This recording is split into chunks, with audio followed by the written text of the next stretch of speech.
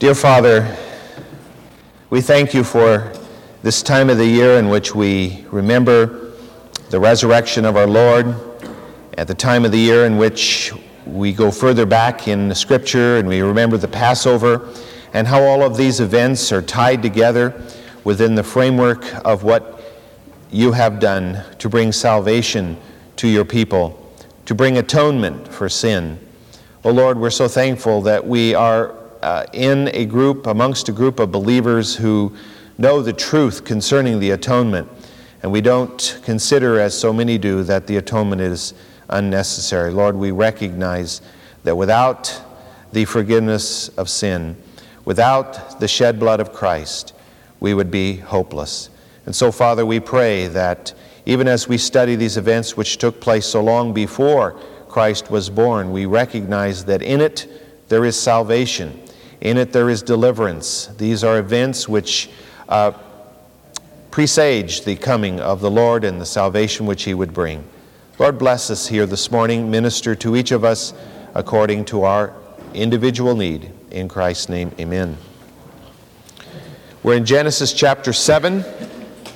I'd like to begin reading at verse 6. Genesis 7:6. Now Noah was 600 years old when the flood of water came on the earth. Then Noah and his sons and his wife and his sons' wives with him entered the ark because of the water of the flood. Of clean animals and animals that are not clean, and birds and everything that creeps on the ground, there went into the ark to Noah by twos, male and female, as God had commanded Noah. And it came about after the 7 days that the water of the flood came upon the earth.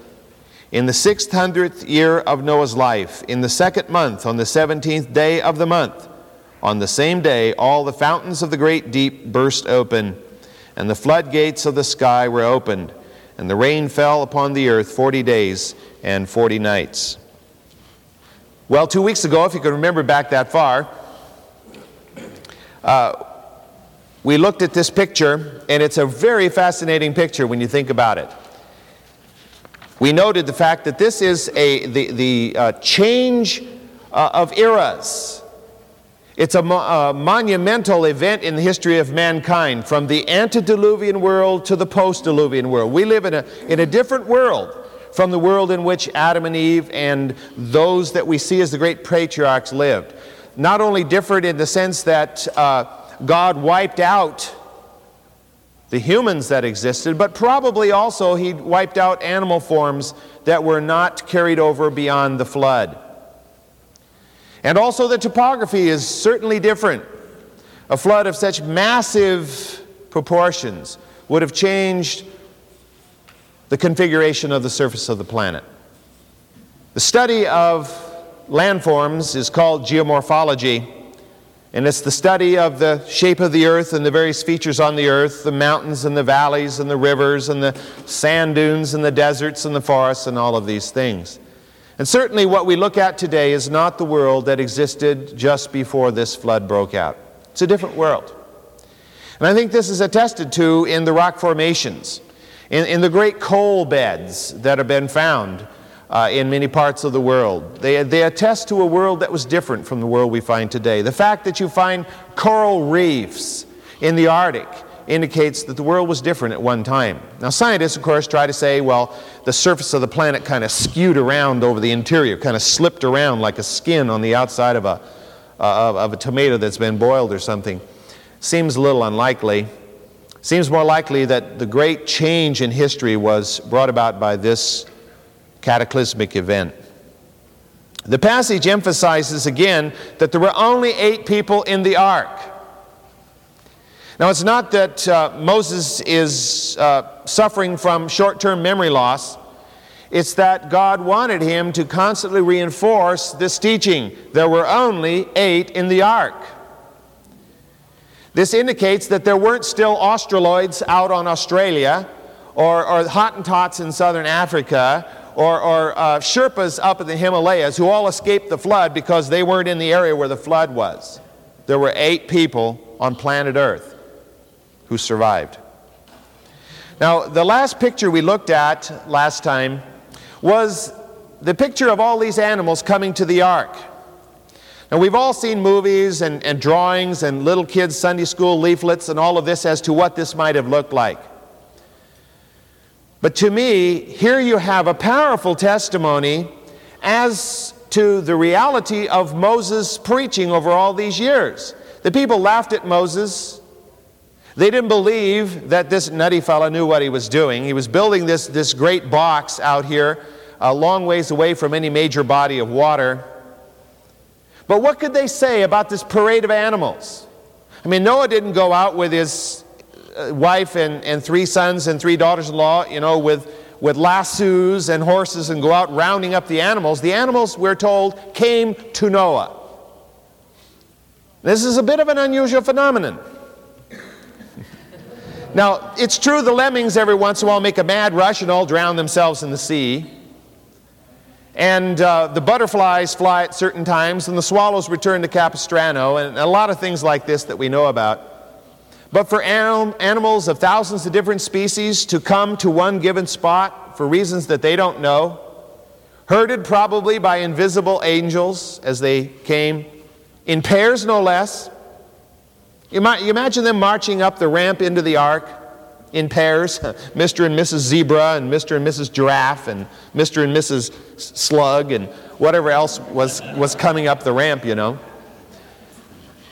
The other people around must have noticed this. It's a bit strange. When Barnum and Bailey came to town, people always gathered, right? Or can we remember that far back in time?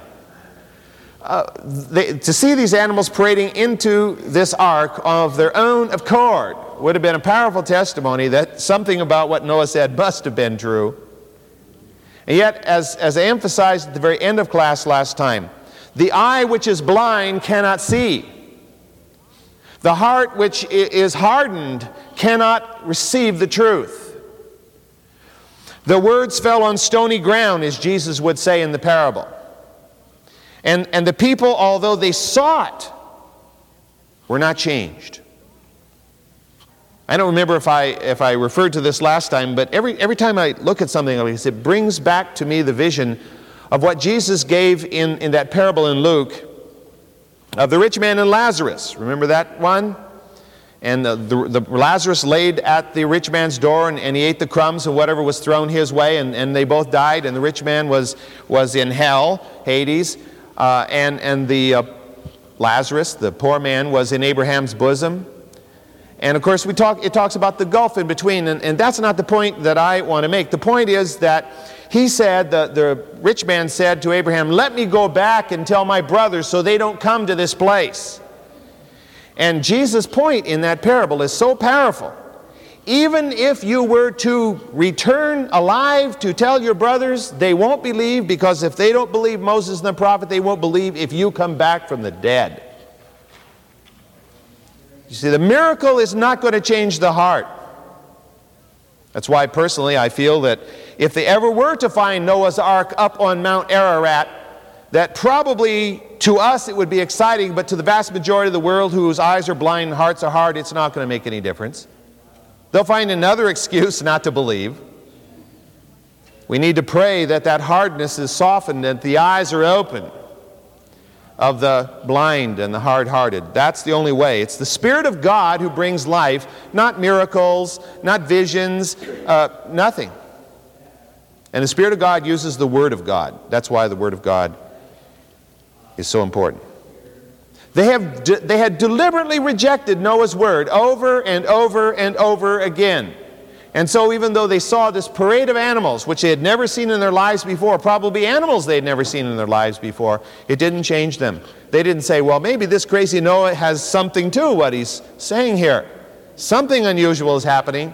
You'd think there would be a few people to hedge their bets who'd say, let's just kind of get in the ark just to be sure. No, they didn't want to be labeled as accepting the words of crazy Noah. We're told that it took 7 days to load the ark. 7 days for these 8 people inside the ark to kind of guide the animals where they should stay. This is your penthouse, and this is your bungalow, and putting the animals in their various little cubicles inside the ark and letting them bed down. Must have been pretty exciting.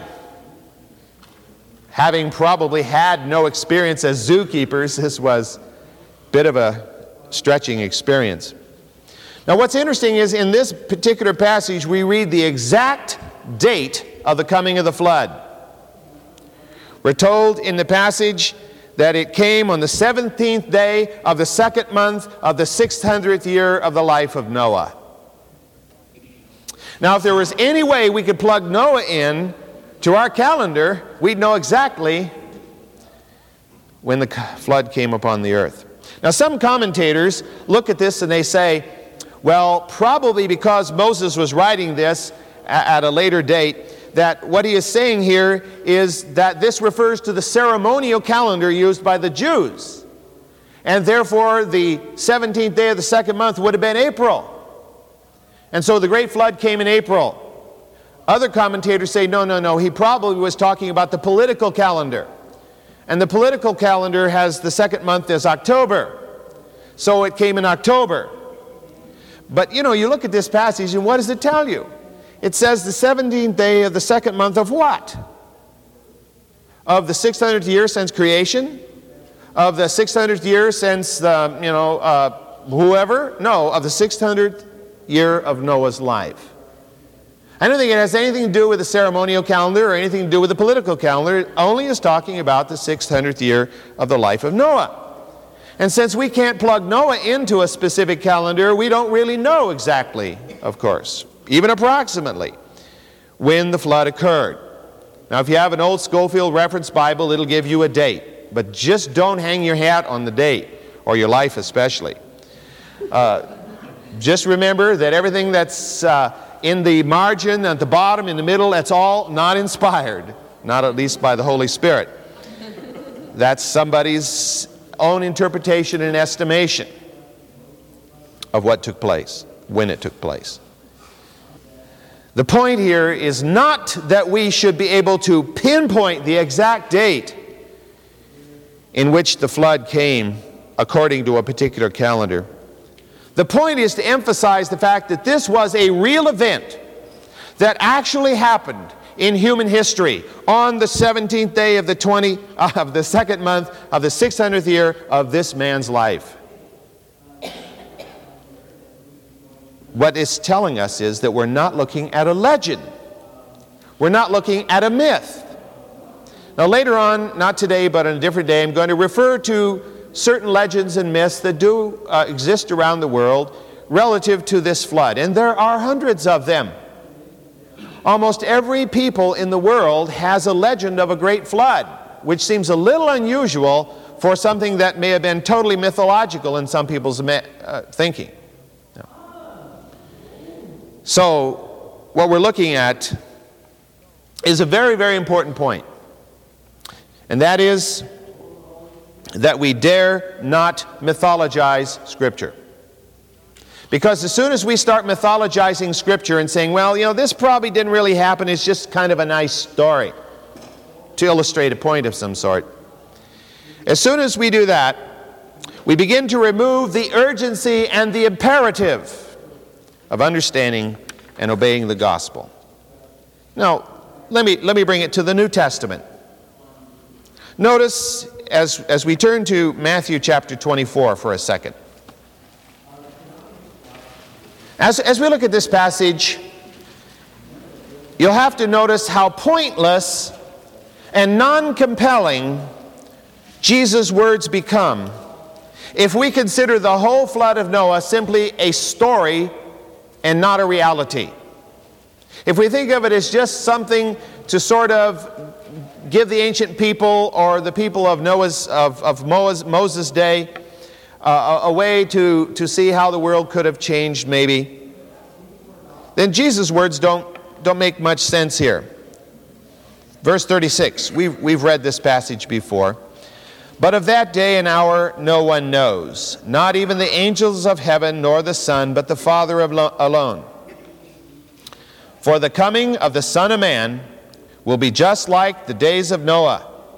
For as in those days which were before the flood, they were eating and drinking, they were marrying and giving in marriage, until the day that Noah entered the ark.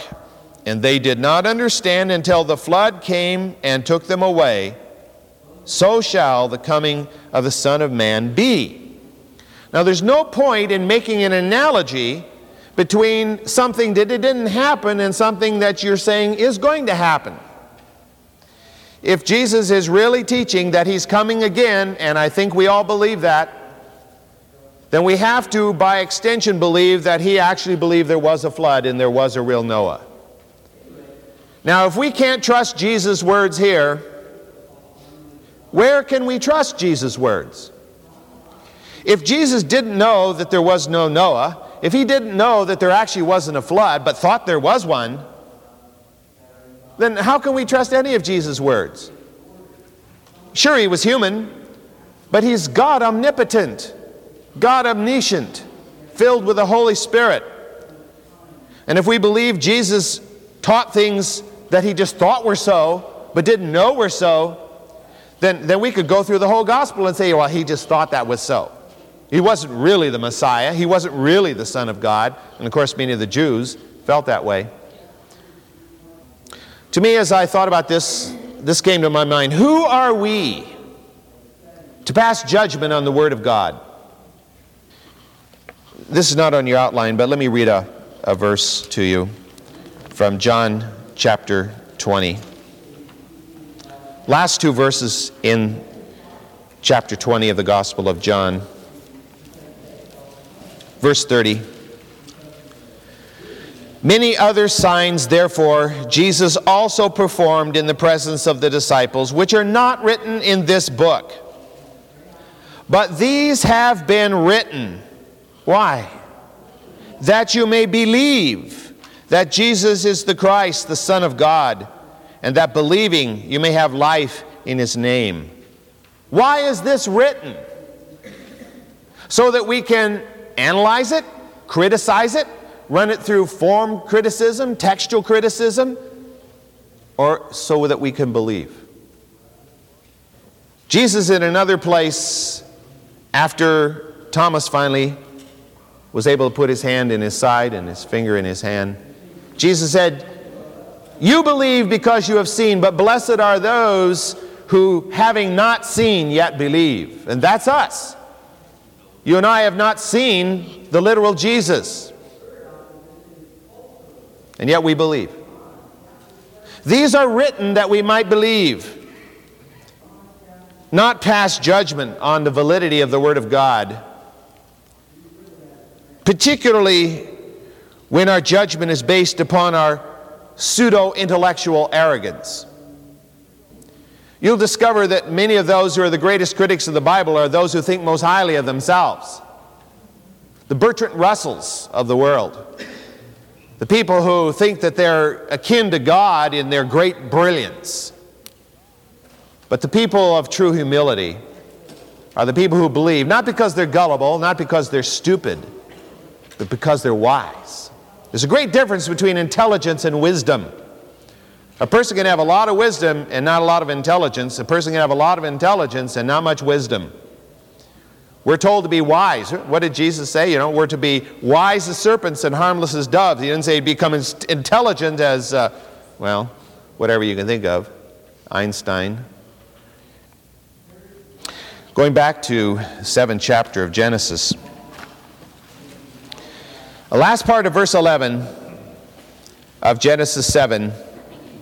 On the same day all the fountains of the great deep burst open, and the floodgates of the sky were opened. This is a key. This is a key to understanding what happened here.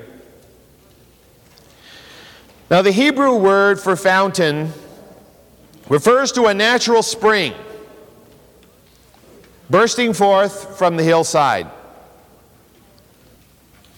The word for deep is the same word that is used in the 2nd verse of the 1st chapter of Genesis, where it says, "And darkness was over the surface of the deep." The deep means the great ocean, the great abyss under the sea. So what we have here is a reference to what apparently were great subterranean reservoirs that suddenly broke their boundaries and gushed forth across the planet and even under the seas. Now, we can only speculate as to the actual details of what happened here at this particular moment. But as you remember, when we went back and we were studying about the garden that was in the land of Eden, and how it says that there was a dew, a kind of a mist that watered the garden, and there were rivers that sort of seemed to come up and then distribute themselves as from a single river into four. And it's very possible that these great underground reservoirs formed a circulatory system of some sort, where water surfaced in a spring and then ran down and disappeared back into the ground again. A kind of a system that God would have established to water the earth. It would seem that the great hydrologic cycle that we know wasn't in place yet. The great cyclonic storms forming over, up in the Alaskan high or down in the Hawaiian area and then moving in across the land masses, bringing the masses of water that have been evaporated from the oceans and dumping it on the land. Doesn't seem to have been in place yet, for reasons that we'll talk about in a minute. It's very possible and sort of appropriate for the moment that a great massive earthquake worldwide shook the planet and cracked open these reservoirs, and the water gushed forth, possibly under heat from the interior of the planet, heated thus they were pressurized conduits, and the water just poured forth in great quantities across the earth. I think along with this, you will find that it's very logical to believe that there was continental subsidence.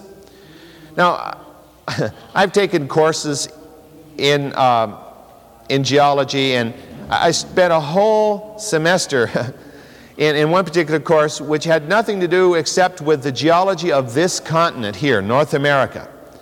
And we spent the whole time studying how this continent went up and down, up and down, up and down, through history.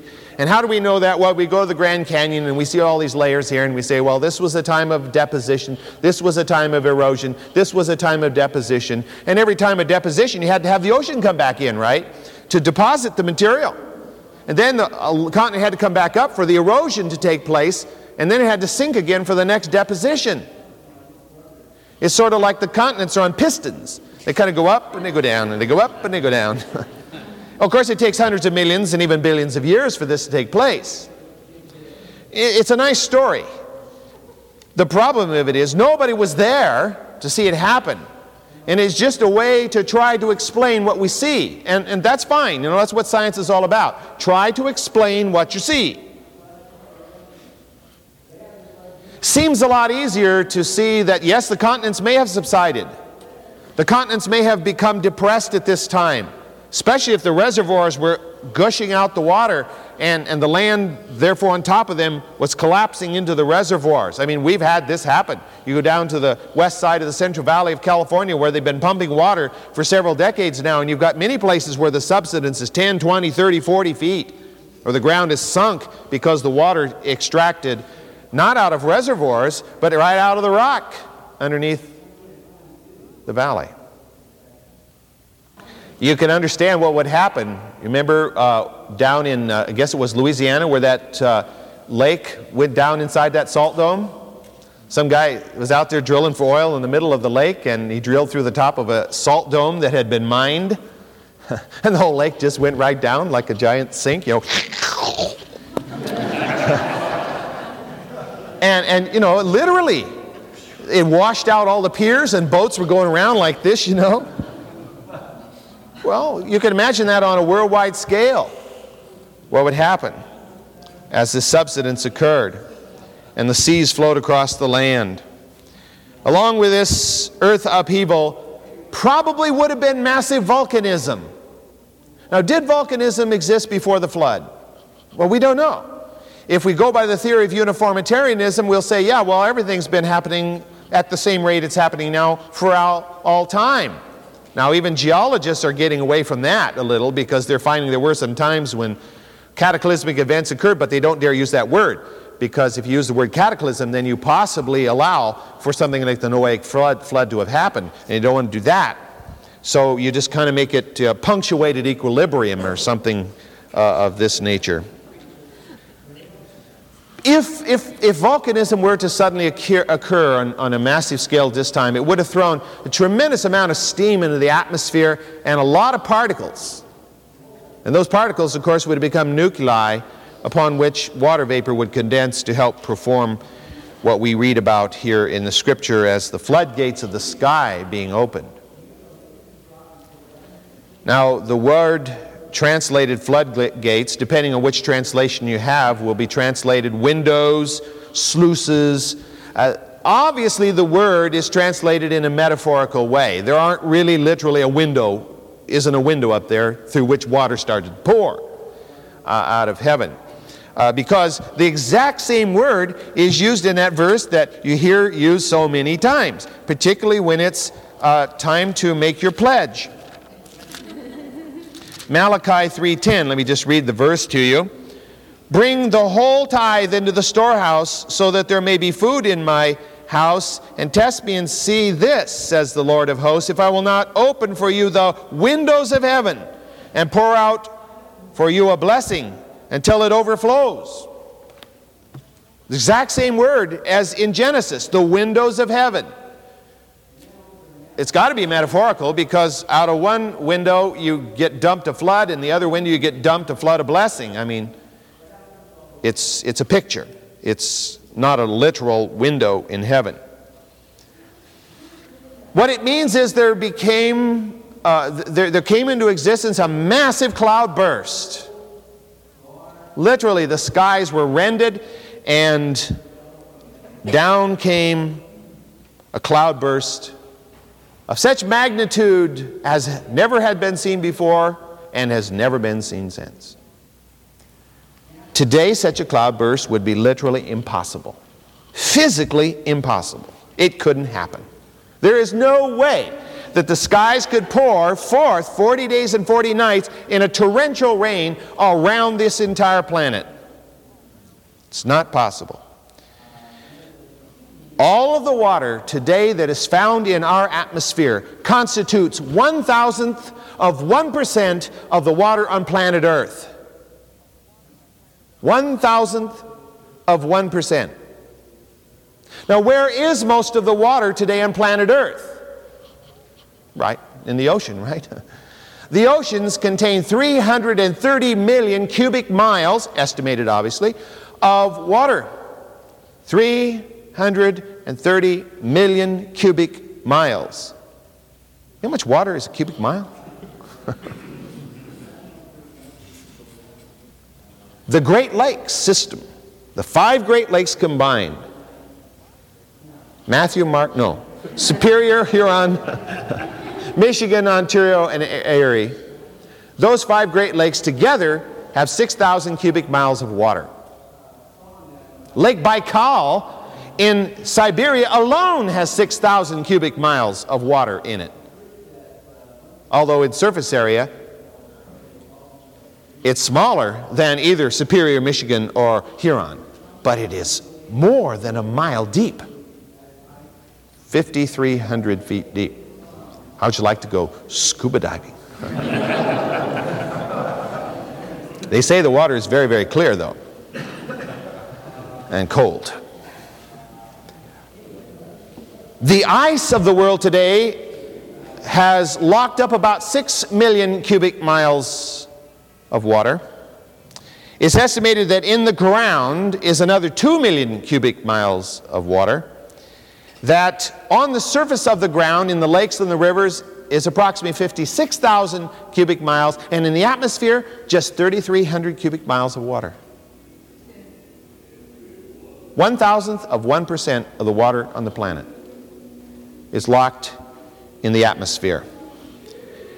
Now, if we were somehow to be able to precipitate all of the water in the atmosphere at one moment across the surface of the earth would be covered between 1 and 2 inches deep.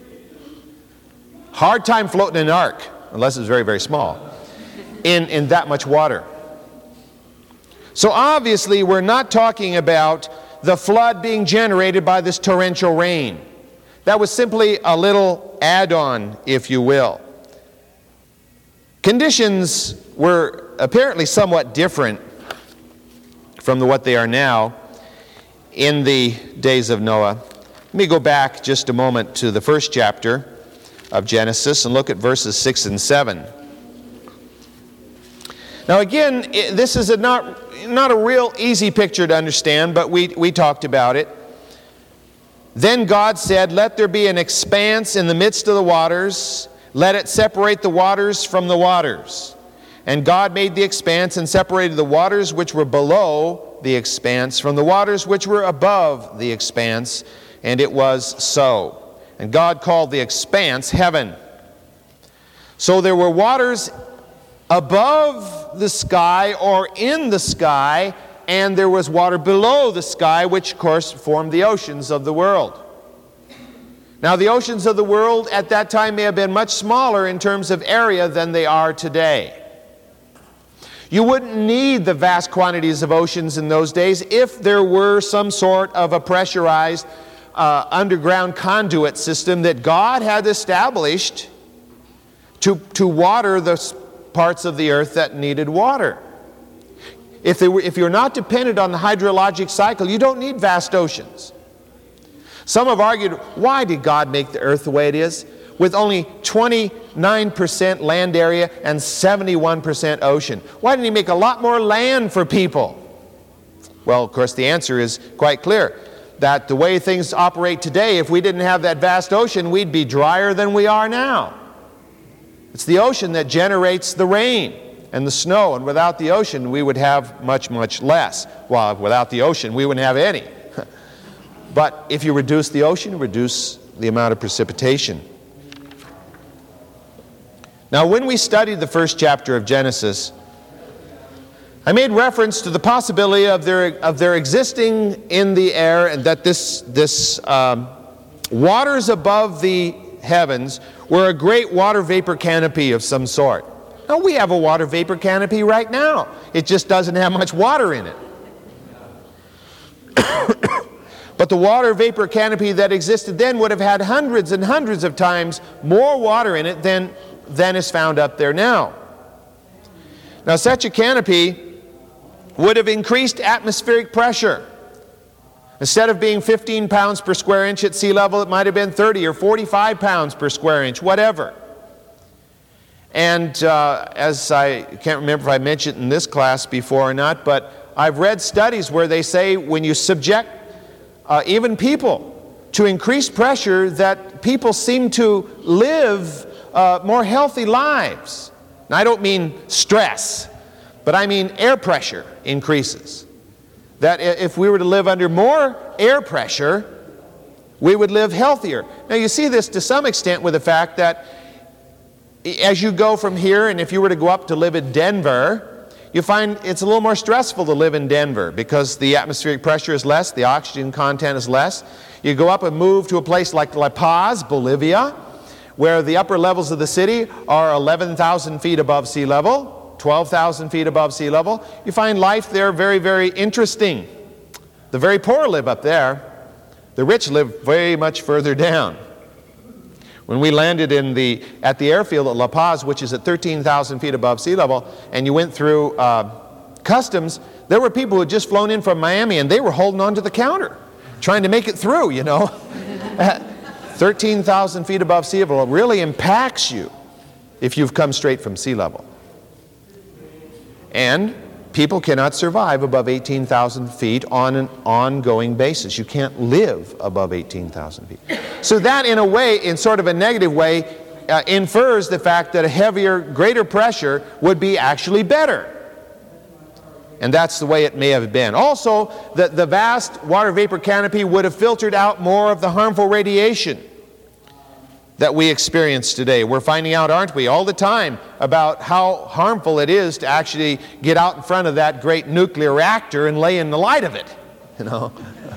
How many people are going to go over in front of 3 Mile Island and just bathe in the radiation, you know? But that's what we're doing when we go out and lay in the sun. Only it's a lot worse.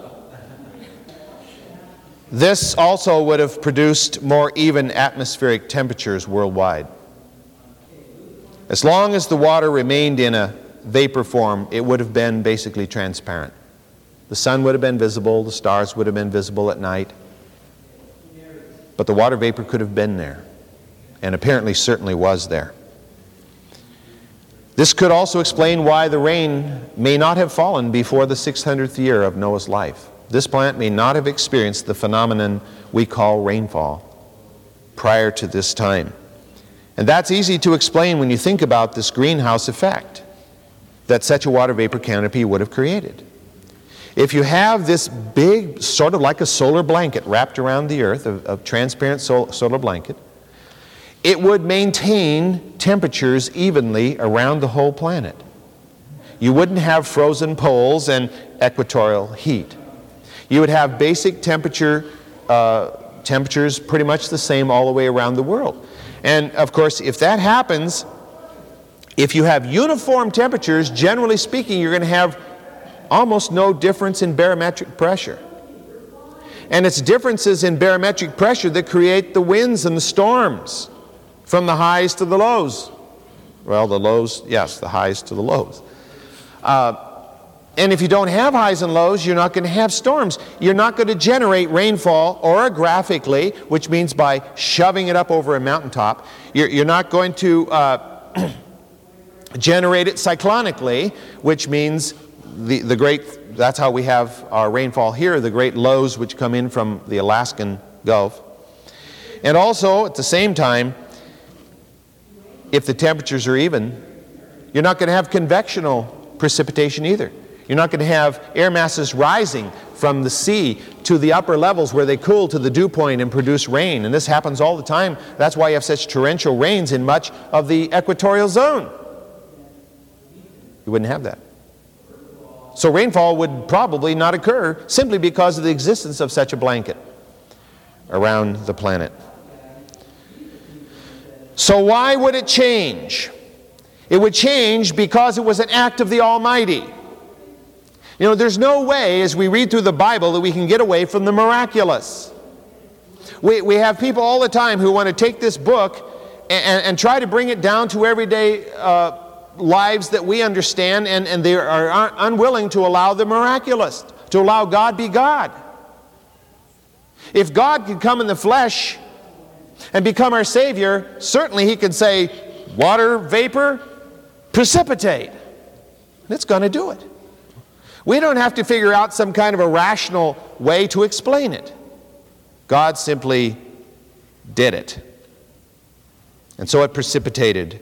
And for nearly 6 weeks there was a torrential downpour planet-wide as this great canopy collapsed. Now think about it for a minute. However, if it even rained at the mind-boggling rate of 4 inches per hour, which would be 8 feet in one day, which is more than double what we receive here in a whole year. If it were to rain at that rate, at the end of 40 days, what would we have? 320 feet of water. That's not going to cover very many mountains. It just barely covers some of the tall buildings. That's why I say that the great floodwaters that came across the planet were not primarily the result of the rainfall, but of the bursting forth of the great fountains of the deep. Yeah. Did they have mountains? Maybe there weren't mountains then. Well, it says the ark landed on the mountains of Ararat. Right. So maybe the mountains occurred during the upheaval and all of that. That's possible. Seems a little unlikely, though, the planet would have been totally flat. Well, Would have been boring. Where to go skiing? Yeah, where to go skiing? Yeah, that would be hard. but there were all kinds of plants and everything else. Yeah. We don't know, of course, what the surface configuration was before the flood. The fact that it says that the ark rose to float up above the mountains seems to indicate whether the mountains all of a sudden rose up at the very moment of the flood or not, that at least there probably were mountains in existence before the flood. Let's look at verse 13. Genesis 7, verse 13.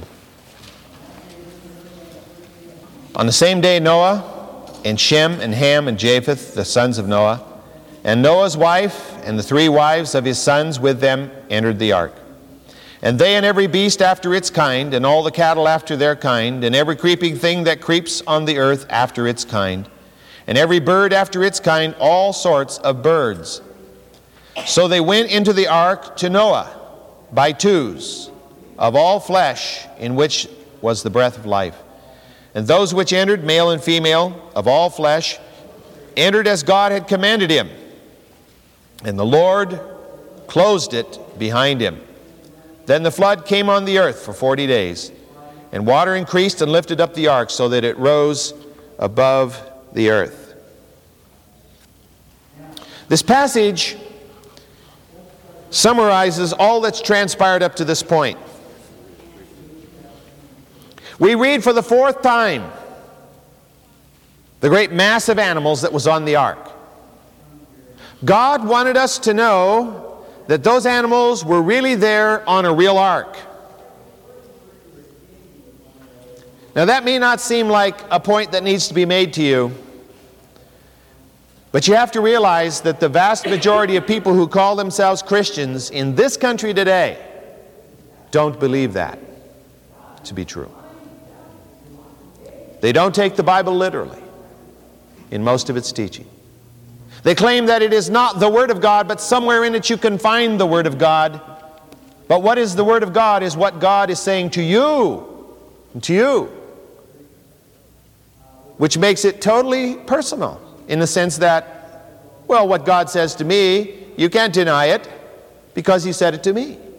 And if it's what He says to you is different, that's okay. We all get to heaven as long as we believe in something. God says this over and over again. Why does God say this over and over again? To reinforce the magnitude of what is happening and the totality of the destruction. This was not a little flood flowing down the Tigris-Euphrates Valley, wiping out a few villages and carrying away a few cows. It's totally absurd to think that way within the context of what is described here. At the climatic moment, the human passengers are again specifically identified. Shem, Ham, Japheth, Noah, and their wives. Specifically stated that these 8 are in the ark of safety. What this passage implies is that God kept Noah's family faithful to the task. You and I are familiar with peer pressure, right? Enough people are doing one thing, we do it too, because we don't want to be the oddball. It's like the cartoon you've seen, maybe, I've seen at least. It's a picture of penguins. And every penguin is facing the same way in their rookery, except one penguin is turned around. Or the picture of the audience watching a movie. And all you see the faces of the people in the movie, and everybody's crying except one man, he's laughing. Peer pressure. But there are some oddballs, of course, who... and that's the way it could have been that his family viewed Noah. He was the man grinning in the theater of crying people. He was the oddball. The whole world was against them. Can you imagine? I mean, just think about it for a minute. Do you think that nobody took Shem, Ham, or Japheth aside and said, look, we all recognize your dad's a little loco here, but you don't want to get caught up in this, do you? And we got a good job in a carpentry shop down here for you. These things, you have to think that this kind of thing happened. What did they have to lean on? Simply Noah's proclamation of what he said was the Word of God. Noah saw God, God gave him the Word, he told it to others. Do you know how long it took Muhammad to convince people that he really saw God? It took him quite a while. At first, only a very few close family members and friends believed that Muhammad was anything but a nut. Others thought, ha, you've seen a vision of God, sure. Noah's sons and daughters-in-law could have easily abandoned the project. What did Job's wife say to Job? Why don't you just curse God and die? Why should you hang on in the face of all this that's against you? Noah's family could have said the same thing. Noah, you may have seen God and you may have seen this, but hey, you know, everybody's laughing us to scorn. We can't handle this, or we're going to go off and live in the town, and you know, we'll come out and see you on weekends or something. No? Why did they hang in there? In the face of the fact that everybody said this is the building of the ark is the wild scheming of somebody with a Messiah complex. Why did they hang in there? Because God was faithful. And God caused them to continue to believe. We sing this quite often in church. Right out of the end of the little epistle of Luke, of Jude. Let me just read those two verses again. Jude 24 and 25. Now to him who is able to keep you from stumbling, and to make you stand in the presence of his glory, blameless, with great joy, and to the only God our Father, through Jesus Christ our Lord, be glory, majesty, dominion, and authority, both before all time, now and forever. To him who is able to keep you from stumbling, to keep you from falling. See, it is God who keeps us on the way. You and I may have committed ourselves to Jesus Christ and asked the Spirit of God to indwell us, but that doesn't mean that we are able to keep ourselves from stumbling. He is able to keep us from stumbling. It's by His strength that we walk in the way. Not by might nor by power, says Zechariah, but by my Spirit, says the Lord, through the prophet Zechariah.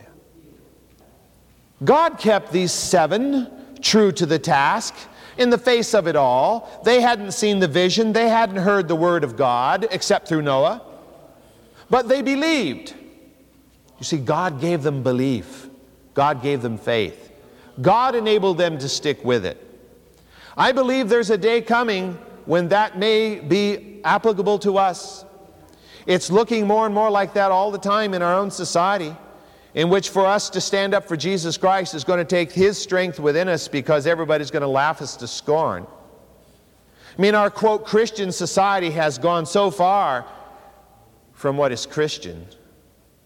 Oh, sure, people still today say, yeah, I believe in God, and you know, even about this, Dr. Bullock and I were talking about this yesterday, and you were right. The number of people who believe that God created the world 10,000 years ago, or created man at least, within the last 10,000 years. It's fairly high amongst evangelicals, but in other groups it's not. And even a lot of evangelicals, I think it was 25%, wasn't it, believe that God simply guided the evolution of the human race. Quote, evangelicals. Now, to me, an evangelical is somebody who believes that this is the divinely inspired Word of God, literally to be believed. But when we decide that science has so much weight on its side that we feel uncomfortable, then we start askew over here. We find ourselves pretty soon high and dry, because science moves. Now, here one moment, then it's over here, and then it's up here, because they make new discoveries. The Big Bang, right? Supposedly now the fact that they found some aberrations out there in radiation, that really the Big Bang must have happened. It was beginning to lose credibility there for a while. But now it's proving that God really probably created it, but you know, billions and billions and billions and billions and billions of years ago, 15 billion maybe years ago. We don't know all those details. But if we accept the Word of God the way it comes to us, not foolishly, but with faith. These are written that we might believe. Then we don't have to be intimidated by some Big Bang theory, some rocket that goes up there and measures a few aberrations in radiation and says, it proves the Big Bang, or something of that nature. What does that, how does that impact us? Scripture says that we're not to be driven about by every wind of doctrine, like seaweed waving in the waves, back and forth, flopping back and forth. We're to know whom we have believed. And that's a part of understanding what he says here. Who shut the door of the ark? It says God did. God closed that great door. Wouldn't that have been fun to watch? In the door. The door is coming up, No, they may not have even thought of a way to raise the door. Probably we have to assume they did. But no button to push, like an automatic door opener or door closer. This big door comes up and closes and seals the ark. By this act, God did two things. He sealed the security of the 8 inside the ark, and he sealed the doom of the millions outside the ark. When that door shut, my spirit will not always strive with men. And that was the moment at which there was no more any hope. Judgment of God fell. And those millions perished because they did not believe the Word of God. The great door slammed shut, and the torrents began to pour out of the heavens. And Noah and his family, what were their feelings inside the ark? Well, I think as what pitter-patter of little raindrops on the roof? No. As the great torrents poured forth from the sky, I think first of all there was joy. They were in the ark of safety. They had believed God, and God had accounted it to them as righteousness. And they were saved. They were protected. They experienced the salvation of God there inside the ark. The faithfulness that they had maintained by God's strength paid enormous dividends. All their pain and suffering paled into insignificance by the greatness of God's deliverance. And when I was studying that, it just brought, this passage has come to mind many times, but it came to mind again as I was studying this. 2 Corinthians 4. Whenever we start thinking, it's just too hard.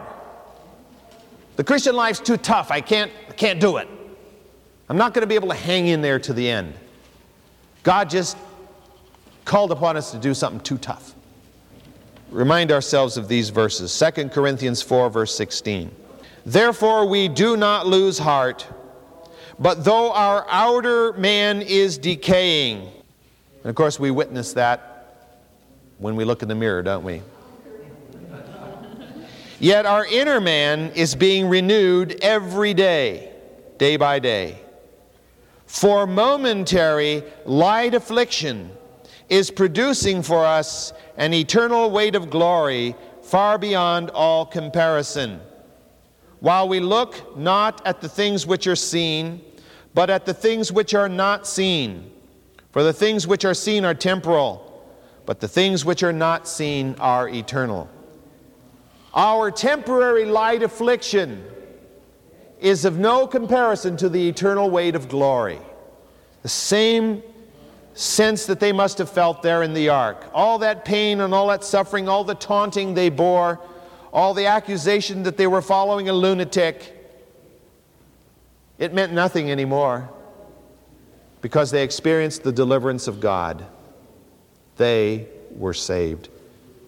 And all the world out there, and this of course didn't give them joy, because outside the ark were cousins and uncles and aunts, and who knows what else, to the wives of Noah's 3 sons, probably brothers and sisters, parents, out there, going to be destroyed, eternally wiped off the planet. For 40 days, the torrential rains fell, and vast quantities of water came from the reservoirs of the deep. The water level rose steadily. I don't think it rose placidly. I think it rose violently. I think there was tremendous storms associated with this. And the wind whipped with hurricane velocity, and the waves became 10, 20 feet high as it swept in across the land. People didn't just keep going like this up the hillside as the water rose, you know. I think they were running like mad as the great waves were crashing in across their cities and towns. The rivers rose tremendously. Ever watched one of those movies? You probably have, that I think Disney puts it out, and it shows the rain starts to fall, and the rain falls heavier, and it shows the water starting to flow through a desert area. Do you know what is the leading cause of death in the desert? I was asked this in my geography class, and nobody ever gets it, but I'm sure you, being far more mature and understanding. Drowning. The leading cause of death in the desert is drowning. And the reason is people camp in the dumb wadis, in the arroyos, to get out of the wind and and to be protected from the cold wind across there. They sleep down in the bottom of the canyon. And when a cloudburst comes, of course, the water comes down the canyon 20 feet tall. Remember when that happened not too many years ago, and it almost took out Bill Bright's wife and a bunch of women who were at some conference? They barely, driving down the highway, probably not abiding by the speed limit, as this wall of water was coming after them. Did the people run to the ark on the outside? No, in the movies they always show people up there pounding on the ark. Did they do that? Were the people out there pounding on the ark trying to get in? Or were they scrambling up the nearest tree or up the nearest hill, if there were any hills? Running from the rising water. I don't know. Some of the paintings I've seen are pretty grotesque. People clinging to everything and like a bunch of ants everywhere, trying to avoid drowning.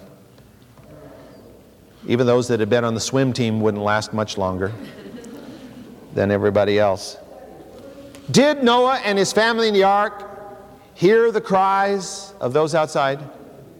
Or did the roar of the rain and the noise of the animals inside drown out any possibility of hearing what was going on outside? Did they go up there and look and watch? Probably not.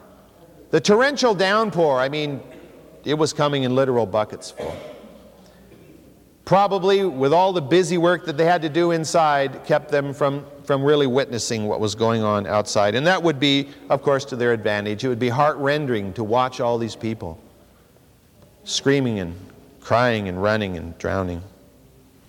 The cataclysmic events occurring outside the ark, I think, created a condition where when the ark finally floated, it didn't just lift like a little bark on the water. I think it lifted and began to rock and shake and move around as the waves came and the wind blew and the ark was buffeted. As we talked about earlier, the design of the ark was such to make it as stable as possibly could be. I think it's the Sumerian flood epic, has the ark made cube-shaped. Can you imagine a cube-shaped ark? The crazy thing would float this way and it would roll over this way, and it'd be tough keeping the animals all upright inside. But can you imagine something? These people weren't sailors, neither were the animals. And so as this thing was going up and down and back and forth like this, they probably got a little queasy. I guess we can't leave them like that, can we? We have to stop. But let's look at the next few verses that we'll be looking at next week specifically. Verse 18. And the water prevailed and increased greatly upon the earth, and the ark floated on the surface of the water. And the water prevailed more and more on the earth, so that all the high mountains everywhere under the heavens were covered. The water prevailed 15 cubits higher, and the mountains were covered. And all flesh that moved on the earth perished, birds and cattle and beasts, and every swarming thing that swarmed on the earth, and all mankind, of all that was on the dry land, in whose nostrils was the breath of the Spirit of life, died. Thus he blotted out every living thing that was on the surface of the land, from man to animals to creeping things to birds of the sky, and they were blotted out from the earth, and only Noah was left together with those that were with him in the ark. And the water prevailed on the earth 150 days. Next week we'll look at what it means to prevail on the earth and the events which transpired after that.